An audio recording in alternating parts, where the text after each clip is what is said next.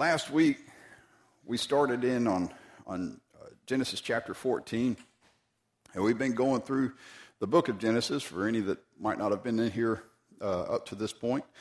And just to kind of give everyone a reminder, good morning, of what all's been going on in Genesis chapter 14. Well, if you remember right, in Genesis chapter 13 is where Abram and Lot had separated because their possessions were so great that the land could not hold both of them together because of needs that their livestock had. There wasn't enough fields, enough water for all of them to be able to graze upon, and also they had to split up. So in chapter 13 we have Lot going down. Abram basically puts it before Lot, says, look over the land, and says, pick for yourself where you want to go, and I'll go the opposite direction. And we discussed some about what was being said in that, but ultimately Lot had looked down towards the area of Sodom, and ultimately moved down towards that way because of the green pastures and the abundance of water that they had down there. And so he went down and had pitched his tent as far as Sodom, as the scriptures say. And then starting in chapter 14, we find this great battle coming about. Ultimately, we have the king of Sodom and surrounding other four places and their kings grouping together to fight against Chedorlaomer and the other three kings that he had going along with him. And they went out and had fought in the valley of Siddim. And ultimately, Chedorlaomer and his allies had come in and had defeated Sodom and Gomorrah. And it says that they had taken plunder or taken spoils of the war from the land, and ultimately had taken Lot and his possessions as well, and was traveling back home when one of the servants of Lot had escaped and went and told Abram, and Abram saddled up and took 318 trained men. And we had made mention of the fact that he had allies there. It talks about the three allies that he had there, and they would have possibly given him men as well to go with him. And he went and fought Chedorlaomer and the other kings there, and had overtaken them, taken Lot and the possessions and people and all that they had taken back down towards Sodom. And that's pretty much where we've gotten up to. Last week we started to talk about in verse 18 with Melchizedek. But any other thoughts or comments before we get into Melchizedek again? All right, well, and we're just going to go ahead and read verses 18 through 20 again, because we started to get into this last week and didn't have time to finish out the aspect here of Melchizedek. It says, then Melchizedek, king of Salem, brought out bread and wine. He was the priest of God Most High. And he blessed him and said, Blessed be Abraham of God Most High, possessor of heaven and earth. And blessed be God Most High, who has delivered your enemies into your hand. And he gave him a tenth of all. All right, so we started talking about, like I said, Melchizedek last week. I'm just going to open it up because I don't want to sit up here and preach to you tonight or this morning. It's already feeling like night, I guess. But this Melchizedek, what I had made mention last week, what his name actually meant. Does anybody know what that might have been? King of righteousness. And the word Salem, where it says that he was, that Melchizedek, king of Salem. So Melchizedek means king of righteousness, but then we have that he was the king of Salem. Salem also meant something. What did that mean? Peace. There we go. So we could say that Melchizedek, king of righteousness and peace, ultimately is what we have going on here. I'd also made mention of how that in verse 18, it says that he had brought out bread and wine to Abram. And honestly, it was something that I never really thought too much about until I was going back through this again for this class. And in a commentary I was reading, it made reference to how that this could have been a sign of something that was to be coming of, because we know that over in Hebrews chapter 5 through 7, it talks about how that Christ was going to be priest after the order of Melchizedek. And so with that, we have Melchizedek bringing out bread and wine, which could have been representing what we call now as the Lord's Supper, how that he was bringing out bread and wine to him. Don't know for sure if that's what it was trying to do, but very interesting thought there. Some would say that that Melchizedek was bringing out bread and wine to Abram and this army that he had with him, to try to feed them because they might have been weary or what have you. But if you remember, Abram would have, when they had fought the kings here, Chedorlaomer, along with the others, that they had taken all the spoils of war from them that they had taken from Sodom and Gomorrah, and possibly the 6 other lands or places that they had fought against before they even got the valley of Siddim. So they had taken all these things from them, and they would have had, abundance of food to have been able to have eaten and have been well fed. So that was just one of the comments that, like I said, the commentary had made there. Any thoughts or comments so far? Absolutely. Absolutely. I appreciate you bringing all that out as well. And going along with that, when you look at the last part of verse 18 there, where it points out that Melchizedek was the priest of God Most High, going along with the thought or with the aspect of how that here is Melchizedek, who was a Gentile for sure, because the Jewish religion pretty much started with, the Jews went back to Abraham and followed their lineage from there. But here we have Melchizedek, who is not a relative of Abram, but ultimately he was a priest of the God Most High. And I think it was Karen. I could be wrong. It might have been somebody else had even made mention of this last week, which I wanted to remind us all again this week as well.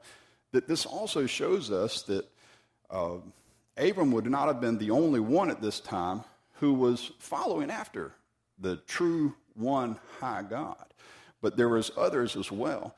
And I think it's important for us to realize this and make mention of this, because as Jim had made mention of, that God had a different way for people to worship at this time that was most likely going on throughout the whole time throughout the Old Testament that we continue to read about, that we don't really hear about, but you kind of see little bits and pieces of it in the background in a sense. But yes, we need to remember that just because Abram here, and it's focusing on Abram and his lineage from here on out, doesn't mean that there's not others out there, other Gentiles out there that are still trying to follow God. We'll read of throughout the Old Testament many times of how the children of Israel would have disobeyed God and disappointed him, and God punished them.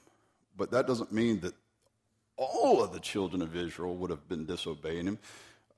There still would have been a remnant there that was still striving to abide by God. law. Yes. Absolutely. And the whole reason why we have Abraham being called out was to follow the lineage of Christ, ultimately. We have Abraham being called out into a whole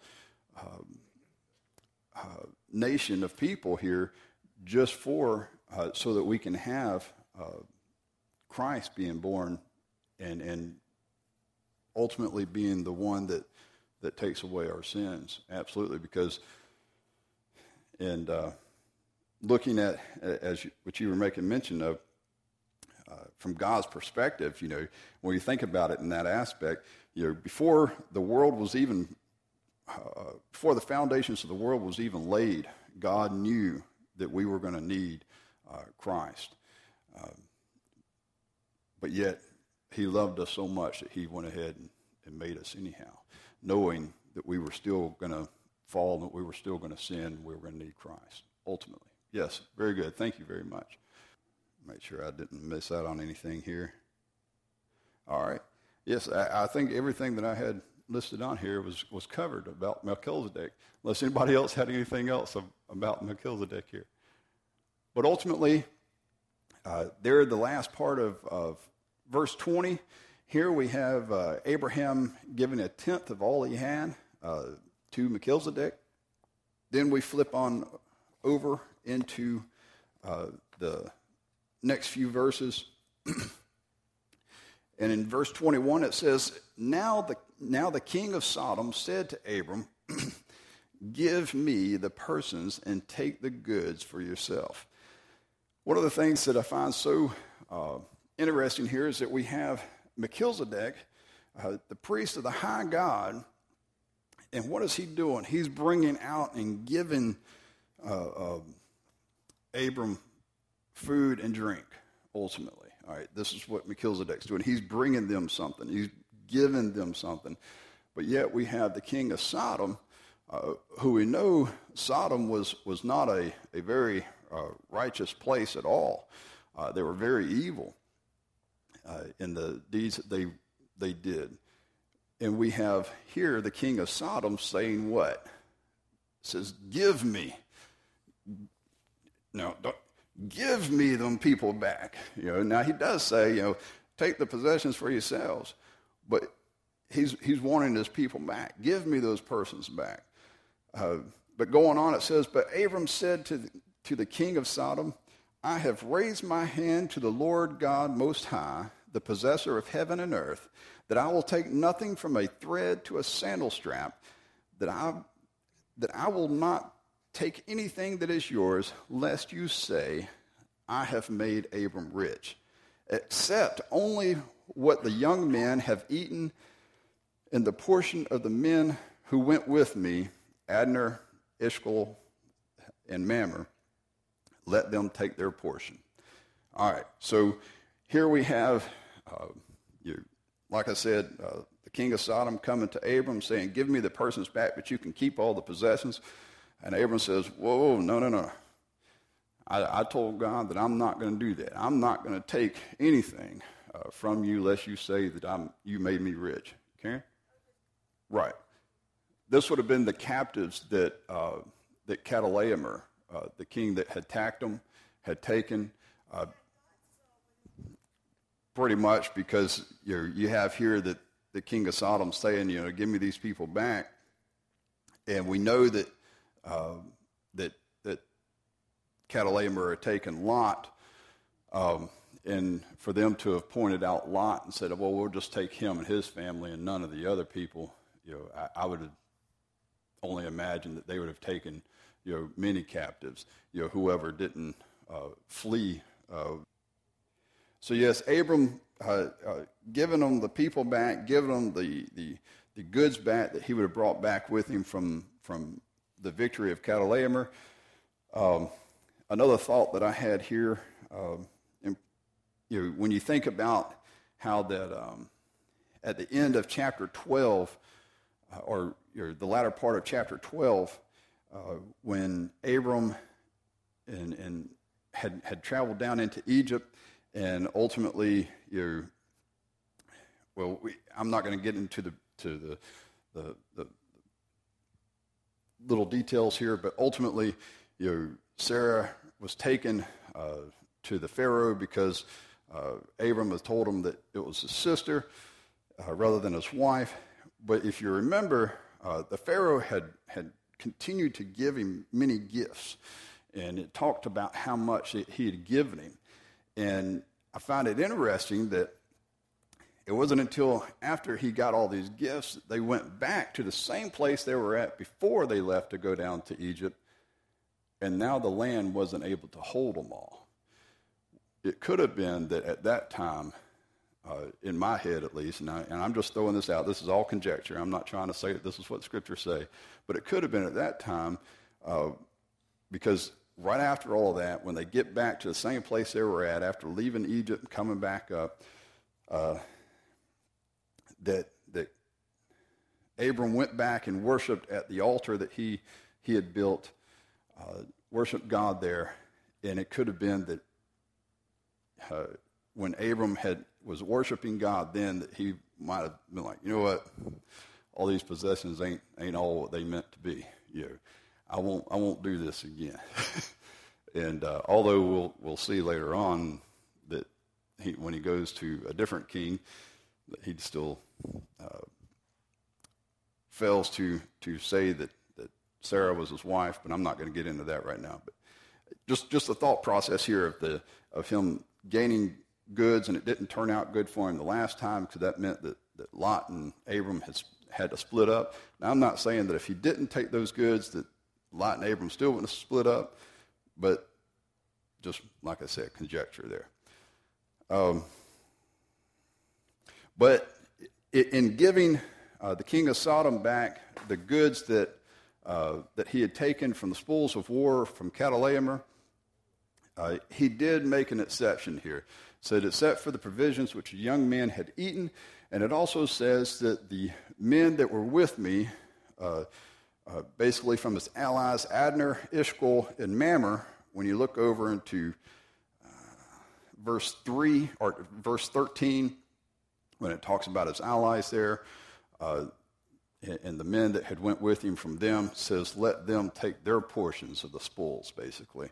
So, he wasn't speaking for his three allies there, but let them take spoils if they wanted to take spoils, and left it off at that. All right. Any other thoughts or comments on chapter 14? Well, we got a few minutes to get on into chapter 15 here. Verse 1 of chapter 15 says, after these things, the word of the Lord came to Abram in a vision, saying, do not be afraid, Abram.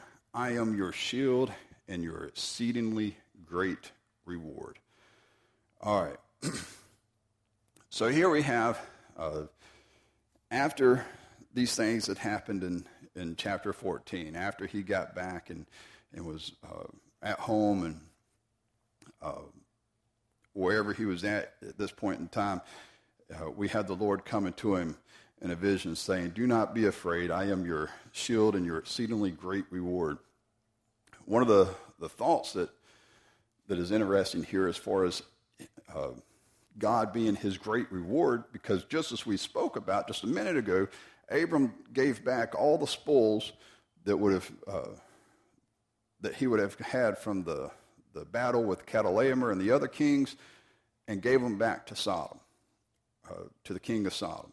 So he walked away with nothing more than what he'd taken with him. And so here God's coming to him and say, do not fear. I am your great reward. Not these possessions over here, but here I am the spiritual reward here as far as God talking to him. But it's interesting, though, it says, do not be afraid. So one of the questions that we can ask here is, well, what was Abram afraid of? What was what was God talking about? Do not be afraid. I am your great reward. Any thoughts on what we might have had going on here? From what I've read, some people might think that these would be the fears that Abram may have had because of the war that had just taken place of of others coming in and going to war with him, possibly because of them hearing about him going to war or going up and battling with Chedorlaomer and the other kings there. Maybe he was afraid of them coming back and trying to fight with him again. But I think, and this is, like I said, just my personal opinion, the answer is given in verse 2